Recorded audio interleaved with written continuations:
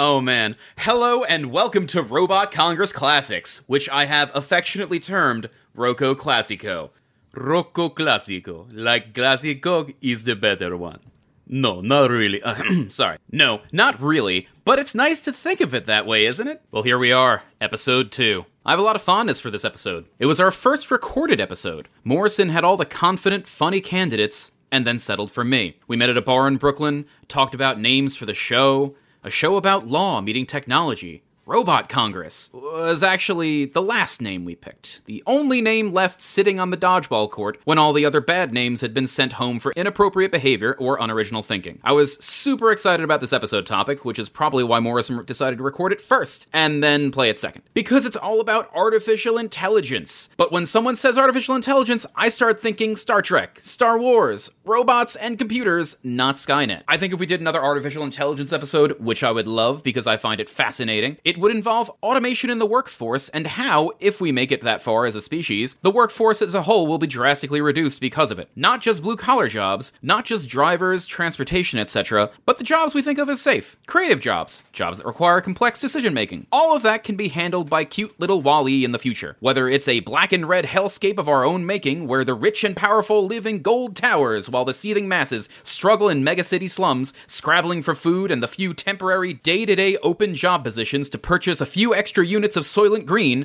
or a blue and yellow utopia where we pursue our passions and hobbies without fear of poverty thanks to a universal income, all of the necessary work taken care of by automated service bots. Not to mention the fact that right after we had that recorded episode, I saw Bicentennial Man. Again, note, after we recorded that episode, I saw the 1999 movie Bicentennial Man, featuring Robin Williams as a robot that becomes a man. Anyway, I have tons of pop cultural and general media knowledge on AI and AI-adjacent topics. Ghost in the Shell, Futurama, Star Trek, Star Wars. Law-wise, we also address the idea of a self-driving car. If it hits someone, who's responsible? If it has to choose between hitting someone on the street or someone on the curb, who does it choose? It's an awesome discussion. We could also talk about all this stuff all over again, because there have been real advances in situations since our original talk regarding self-driving cars. Man, I want to talk about this stuff again. And sex bots. We also talk about sex bots. And data. We talk about Star Trek. Love Star Trek. Next Generation and Deep Space Nine. Fight me. Alright, that's enough from me. Please enjoy this episode. I can say that it was not an easy episode to record. Imagine a tall building, tight corridors, a small door, Morrison sitting across from me in a small audio recording room. It warm and humid out, the audio producer staring at my back from his mighty position of all-hearing judgment. Such a sweaty day. But now, on with the show. And stick around for the post-episode bonus scene. This is a HeadGum podcast.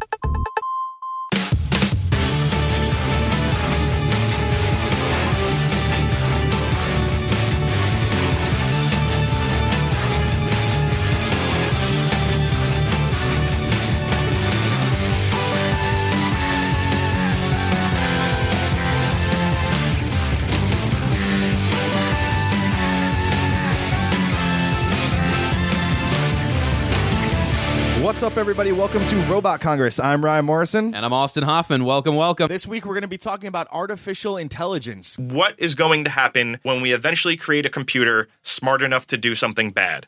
Let's say we have artificial intelligence. We already do. I mean, if you look at your phone and you type a word wrong 30 times, your phone learns that, okay, this is how we're going to spell that word from now on. It's incorrect, but whatever. Is that learning? No. I mean, not in a true sense, but it is learning in a basic sense that it's being taught something. It's going to use that going forward. It's correcting itself. It's correcting itself, and it's going to only evolve. That stuff's only not your phone. Your phone's never going to go out and murder. But we're now creating artificial intelligence that is getting to a level of intelligence that I don't know if you can say it's going to think for itself, but it's going to eventually make decisions by itself that don't necessarily have human input, where a human might have taught a computer to learn. That computer then learns so much that it makes a decision for itself, and let's say it does something wrong. Let's say it kills someone. The popular sci-fi scenario is that a computer determines resources are better if it kills all the humans on the ship. We need to conserve air. The best way to conserve air, I have figured out as a computer, is to kill everyone. No, the person who programmed that didn't say that, didn't teach it that. All the person who programmed it did was, we want to maintain as much air as possible. This computer has been teaching itself and doing things and running for so long that now it is of quote-unquote mind that it has decided to mass murder. That's why it's important to reset your computer every once in a while. That's right, always reset. But in all seriousness, who is responsible if that happens? So I think that the first thing is that you will end up with a beaten computer burning, thrown in a bush. But Office Space style, just hit the fax machine yes, with the bat. with a bat. But yes, you're going to punish the programmer. They were the ones that didn't think to do it. And if there's anything about lawsuits, it's because you failed to see the consequences of your actions. But so that's an interesting point. And to do what we're going to do and bring it back to the law a little bit, the word tort is not a word most people are familiar with. But what a tort is basically if you harm someone else. It's when you sue someone over a civil matter, when you're trying to get money from them or punitive damages or things like that. That's a tort. It's different than criminal charges. So let's say I assault you outside. I'll be arrested and I'll face criminal charges, certainly. But you can also press civil charges against me and try to get a monetary judgment. So looking at a tort and looking at it in that matter here, a tort has 4 elements. You have to owe someone a duty. You have to breach that duty. There has to be causation, meaning but for this thing, the end result wouldn't have happened. And there has to be actual injury and actual damages. The duty here is you owe everyone a duty to not kill them. You breach that duty by the thing you created. Robot kills people. Yeah. You created something that killed everyone. The problem here is causation. But for you creating that computer, everyone there would not have died. But torts also have a foreseeable future element. So if I am skipping rocks outside in the lake, and I'm skipping rocks and skipping rocks and skipping rocks, and all of a sudden one of those rocks just goes so quickly and fast that it pierces a rowboat and the guy sinks and his boat's destroyed and he suffers damages, he can't sue me for that.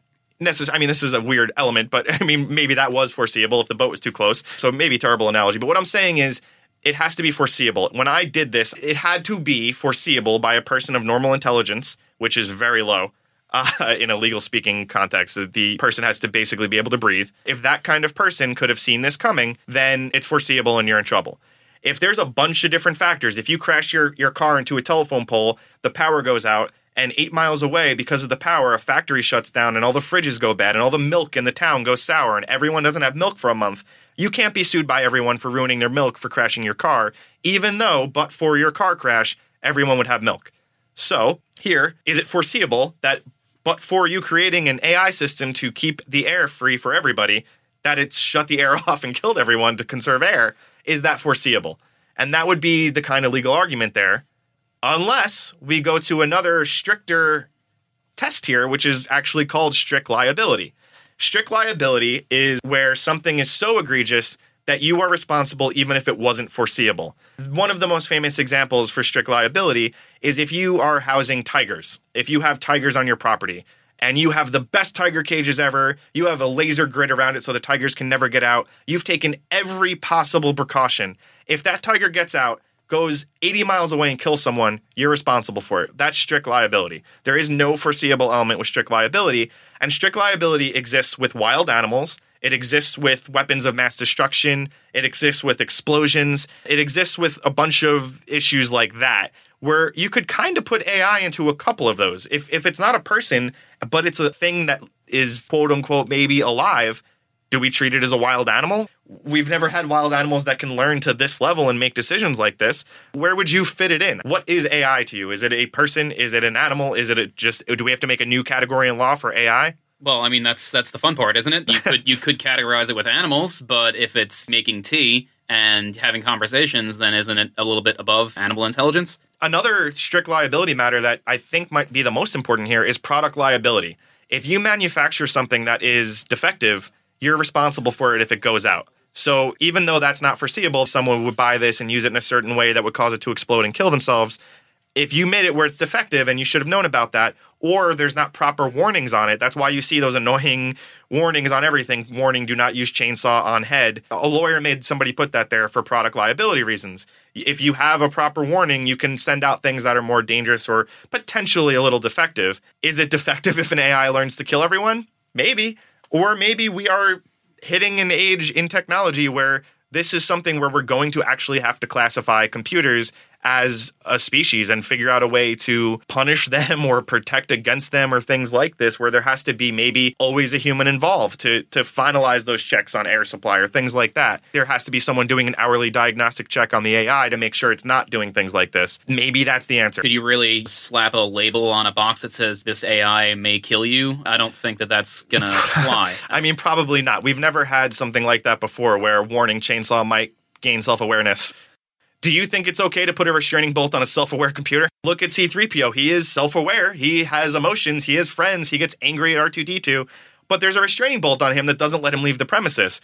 At what point does AI become such a thing that it is protected by slavery laws? Yeah. You know, all the droids in Star Wars, they're self-aware. The little mouse droids that are skirting around the floor. Well, those might be more basic, but C-3PO, if you're familiar with IG-88, is an assassin droid. You can hunt down somebody across the galaxy and find him and kill him. And he's paid. It's not like he's being programmed to go do something. So looking at self-aware AI, consent then becomes an issue for everything. Let's say we create, which we're going to do. I already work with companies working on things like this. Let's say we create AI to replace porn. You're going to have your sex bot in your bedroom where you put on a headset and you're having sex with it. That already exists. There's a lot of people that enjoy the hell out of it, that swear they can feel the person touch their face. That already exists? Yeah, honest to God. When I was just at PAX, there was people going very in-depth about how they can feel the girl touch their face. That's so intense. Oh, God. Yeah. Not for me, but it's, and I'm not judging it. It might all. eventually be for you. Right. I mean, I'm honestly not judging it. I get it. It's probably a cool thing. I just haven't tried it. But consent becomes an issue. What if we create these sex robots and they become so self-aware, we legally classify them as somebody responsible for their actions? It's prostitution. Yeah, well, not even that, but what if we create these virtual reality robots just for the porn industry, who then all of a sudden decide they don't want to have sex with you, and we're just creating a whole nother industry to get rejected by? I don't get shot down at the bar enough. I need a computer to tell me I'm ugly too. No, I'm not in the mood right now. Yeah, I have a headache, honey. Sorry. Yeah. I'm going to reset maybe later. And then what about underage sex? What if an AI has to learn for a certain period before it's educated enough to make a decision if it wants to have sex with you? Oh, that's terrible. I mean, you're not going to make it. I didn't mean. Oh, yes. We'll start it out at the 3-year-old level. But really, a computer is going to get smarter as it's on more and as it learns more from experience. Every single AI will work that way eventually. Yeah, we can start it at a certain level, sure. But there's going to be that learning curve phase where it's very impressionable. And do we need to protect it? If it's going to eventually get a C-3PO-like sense of self-awareness, do we need to protect it from being made a sex slave? Or is it a dumb computer and we should shut up about how everything needs special rights now? All right, so let's say that you really have the hots for C-3PO. Yeah. And you want to take C-3PO on a date. Sure. What if he's not into it? Right. Okay, so you fit him with a restraining belt and you tell him to come on a date. Right. I mean, that's the answer. And that is slavery if you would categorize him as an artificial intelligence. Well, so that's the thing here is the way the legislators and judges have proven they deal with technology is they deal with the circumstance. They don't deal with the entire issue. So let's say we have a robot that murders someone and the courts say that robot knew what it was doing. It made a decision. From now on, we're going to classify them as maybe not humans, but we're going to classify them as individuals, as an individual, and we're going to classify them as having all the rights a human does. So in the flip side, we can punish it like a human. Now, all of a sudden, you can't put a restraining bolt on it. You can't have sex with it without consent. You can't even ask it to do something for you. You can't go have it get a glass of water for you. You have to pay it, and it has to want to do it. Unless you pay it. Man, could this spiral out of control terribly so quick. What if we hand out dev kits like we do with an Xbox, and all of a sudden you can go home and make your own sex robot, but you don't tell anybody, and then you might as well be that guy in Oklahoma that kidnapped the 3 girls and kept them in the basement. Yeah, and eventually that turns into a scarred AI and starts murdering people. And then who's liable? Is the AI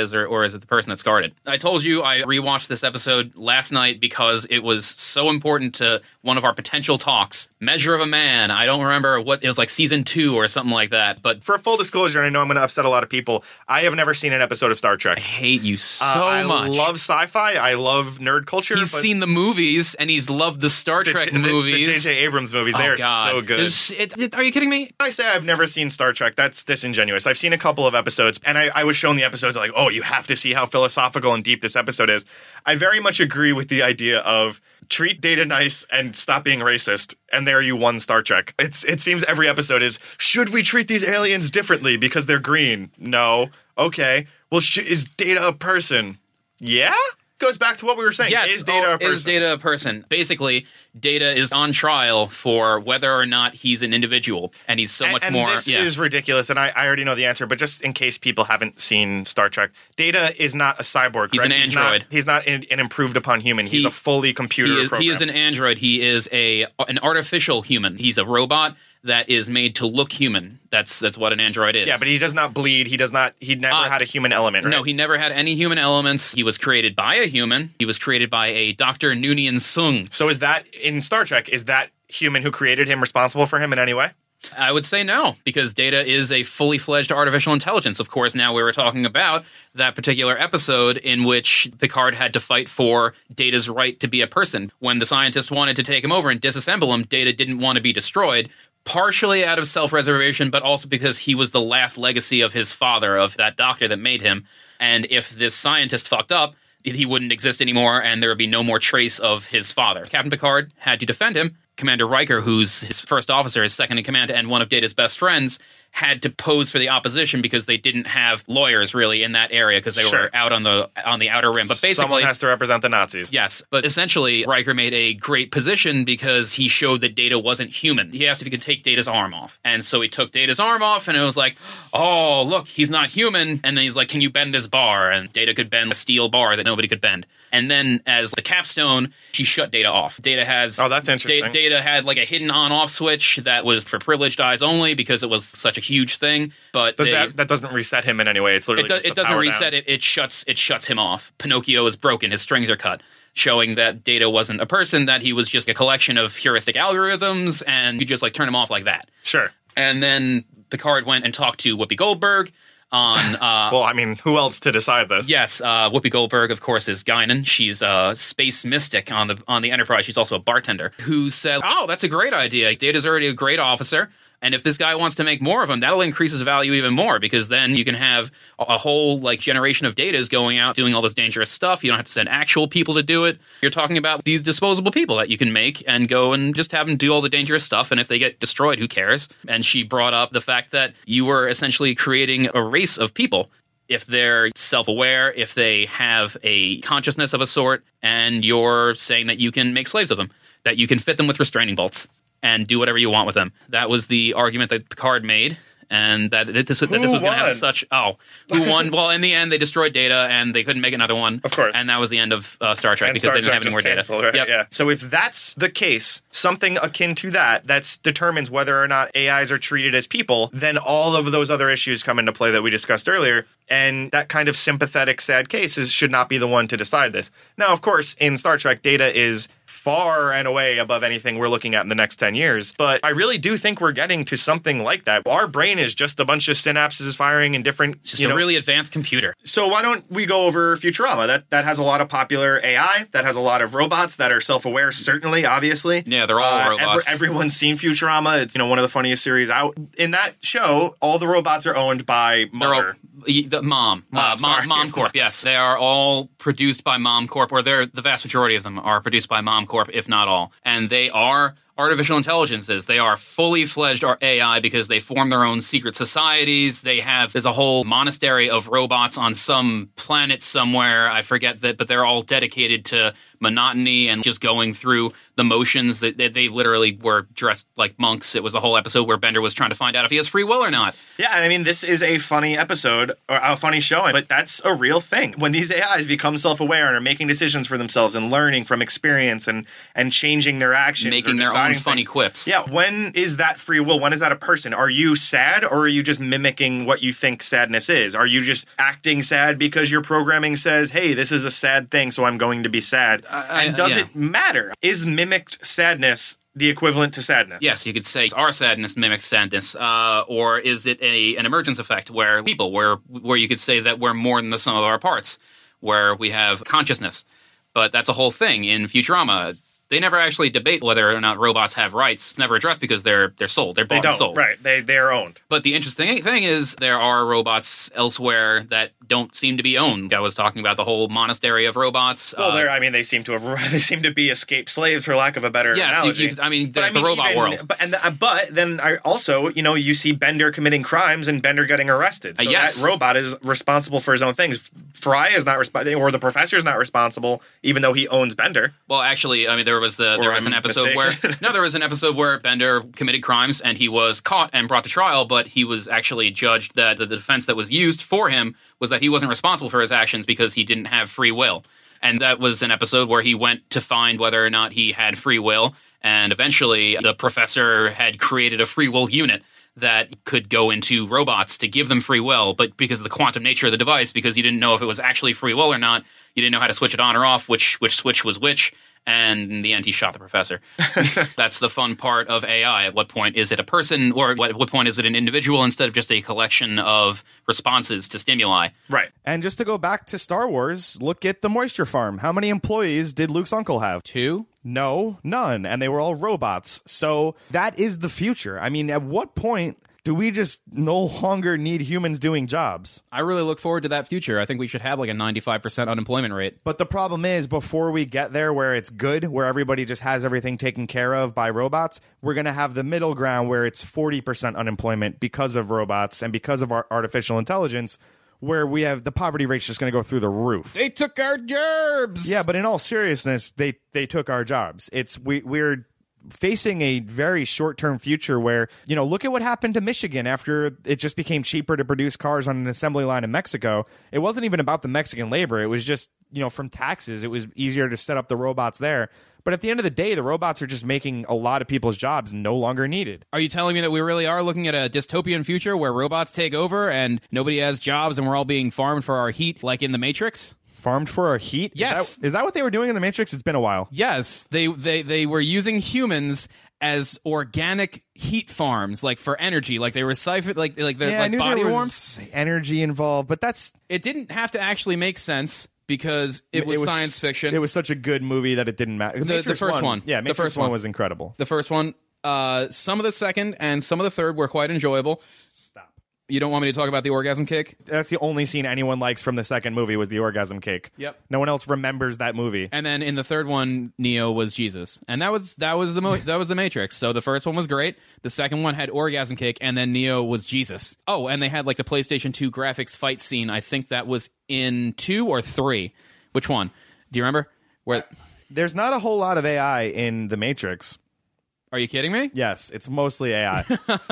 It's humanity fighting against, like, the last few little pieces of humanity fighting against AI overlords. Were the agents the true AI, or were they programs made by the AI to enforce the Matrix? Okay, so they were programs. They were artificial intelligence, though, which was written by artificial intelligence. So which really is an issue if we get true artificial intelligence and it starts making more artificial intelligence, and then we become unnecessary. And this is why people are scared of robots. And hopefully there is never truly a robot Congress, unless it's for judging other robots and not judging humans. Well, I mean, robot politicians are not ridiculous. Because they would be neutral? The second we start giving rights to robots, all of a sudden they can run for office. Why not? And then all of a sudden we have these protected classes of groups of robots, of different AI, where they're self-aware, so they need rights and they need to be represented. And then we have AI politicians, and all of a sudden we have Cylons, and we don't know who's who. And it's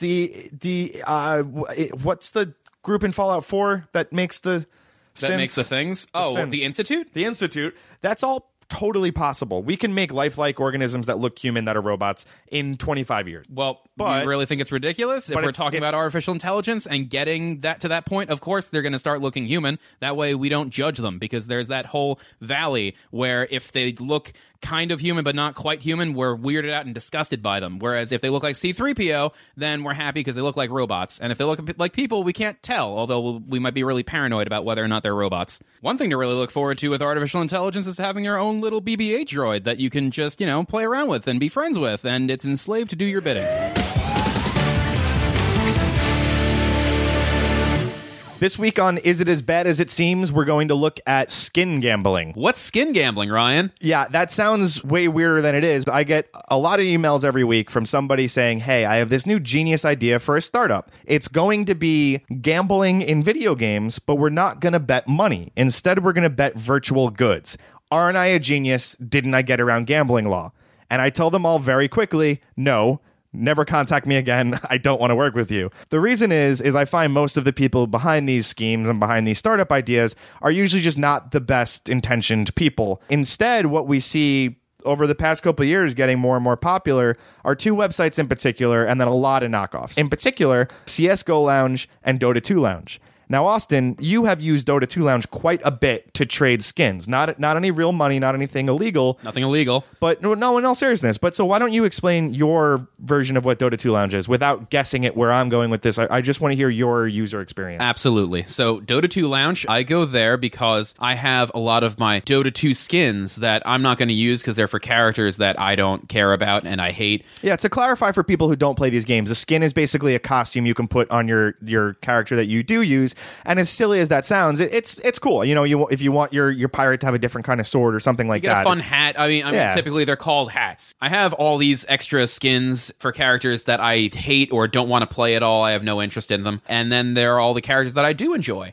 And they have these rare skins and effects that I want to get, but I don't want to either spend money on them or I don't want to play the game enough that it would normally take to get them randomly. So I can trade all the stuff that I have for the things that I want. It makes sense, right? Right, and that's what it is. You're trading skins in the game, and it's completely fine, and it's completely allowed, even though it might not be allowed by most terms of service agreements. On this website, it's fine. There's no real money exchanging. You're exchanging basically the licenses between these items. What I started to notice about a year ago was that a lot of the people on these websites were not caring for their own characters. They weren't trading me an item for a character they liked out of my stash. They were trying to get items that were the most wanted out of my stash. So maybe for a character that someone else really wanted. And what I realized they were doing is they were reselling them on a third market or even through the Steam marketplace, saying, you know, now this item is $5 all the way up to $500. They get very expensive. And I was just trading to get a different hat for my guy. I was doing something innocent, or so I thought. And these other kids and they're kids. I mean, some of these people are 12 years old. They're turning it into a business. They're making hundreds of dollars. Right. It's dangerous when you see the kind of money and the kind of effort going into these young children doing this kind of stuff. And now what we're starting to see is Dota 2 Lounge and CSGO Lounge and a million knockoff websites are turning into gambling websites where instead of just trading these items, you watch a professional game or you play a game against each other, and instead of betting $5 on the game, you bet skins on a game. Now, the trick here is these skins all have finite amount of money that they're worth. They're definite values. This skin is worth $5, this one's $7, whatever. And they're really just finding a loophole that's not a loophole to bet money. The extra hiccup here comes in because Valve owns every single item on all of these websites. No one betting these items owns them. The website does not own them. Valve owns every single item on this website.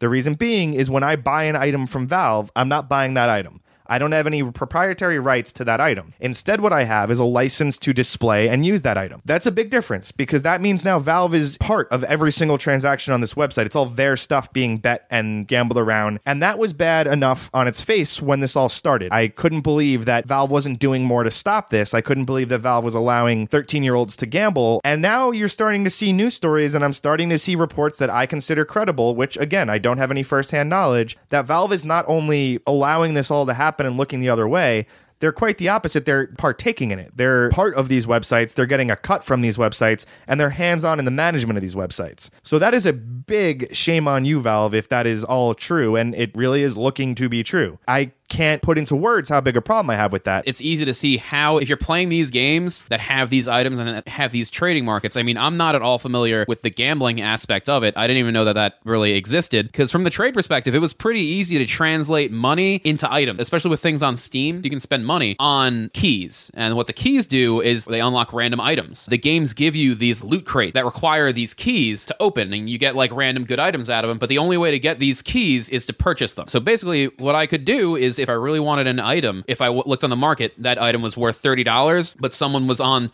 the Dota 2 Lounge and they were trading that item for like 3 keys, I could buy 3 keys for $2.50 each and get that item instead of buying it directly on the Steam market for $30. So you can easily see how money could translate into these games, and I guess it's a pretty...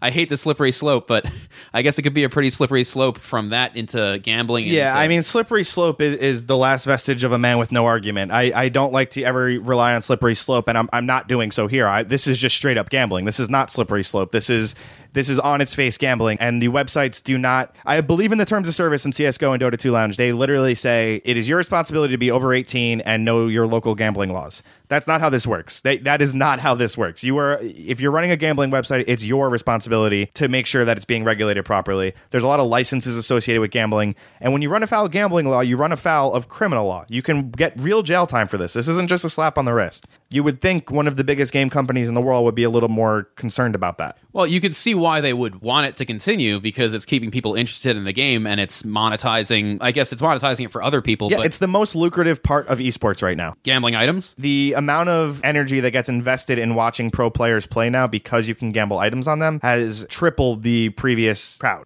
But it's a real issue. We can't just pretend that skins are valueless and let 13-year-olds run rampant, losing their parents' entire credit history into a game. At some point, we have to say, okay, that's enough. Let's calm it down here and take a step back. There's plenty of money to be made in esports without these kind of sites being allowed to run. And I'm not anti-gambling. I host a really good Super Bowl pool, and I've lost quite a bit of money on the Jets in my day. But I'm against underage gambling, and I'm against unregulated gambling, which this is. This is really just a symptom of the prevalence of microtransactions in games nowadays. Yeah, but microtransactions aren't going anywhere, so it's time, just as we talk about constantly, it's time for the law to catch up with technology. We need now to understand that these virtual goods exist, microtransactions exist, they're not disappearing tomorrow, so let's regulate it, and let's make sure that this stuff is being controlled. And it is regulated. There's already laws about this. It's just everyone pretending there's not. It's the regulators not going after them yet, but I promise it's coming. And I promise when the regulators do go after these websites, it's going to be bad. You're seeing it starting with DraftKings and Fantasy Duel. And a lot of states have said this is illegal gambling and we're not going to allow it. Soon those states are going to see all the money on Vulcan and CSGO Lounge and all these other websites, and they're going to go by the wayside too, unless they start doing it properly. You think they're going to get stamped out like that? We saw those DraftKings, all those commercials. Was that what really brought attention to it? I think the amount of money in DraftKings is what brought attention to it. There was a copious amount of money being made by those websites. They were completely unregulated and they were running just basically on the idea that fantasy sports is not gambling, which under a lot of jurisdictions it's not. Daily fantasy, on the other hand, is gambling. And I know the distinction there is a strange one, but basically the argument there is you can research a football player and say, I think he's going to get 17 touchdowns this season based on all these statistics. It becomes ridiculous when you say, I think 4 are going to be in week 7. That's the difference between daily fantasy and season-long fantasy. And regardless, it's not okay for 13-year-olds to be gambling.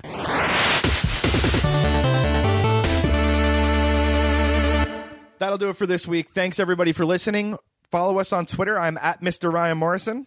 I'm Robot Austin. And the show is Robot_Congress. Also, please subscribe and rate us on iTunes. Give us some ideas for episodes. And don't be strangers. Love y'all. Good night.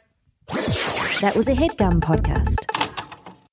Robot Congress Wars, presented to you by Rocco Classico. Scene, fade in. Ewan McGregor has been handed a laser sword, a robe, and a random green giant riding lizard. His mission impossible: infiltrate the base of the enemy commander, a deadly cyborg who was responsible for the death of many space wizard monks, including the beloved Shaggy, and defeat him in single combat. Or, since the cyborg alien has 4 arms and an army with him, have an exciting battle, a chase scene, and then totally blast him in his robo-ganic heart, even though Jedi are never supposed to use blasters. Kind of like Batman, except Batman has been using guns on his Batcar now, and that is ridiculous. Yes, I called it Batcar. He has so many methods of being mobile now, I don't think Batmobile is relevant. You know what the real Batmobile is? It's that spinny thing with bats on it that he puts over his Talia al Ghul lovechild's crib, whose name is Damien, by the way. That's not a foreshadowing name. Anyway, scene, fade in. Wanna-ryu. Hello there. General Kenobi.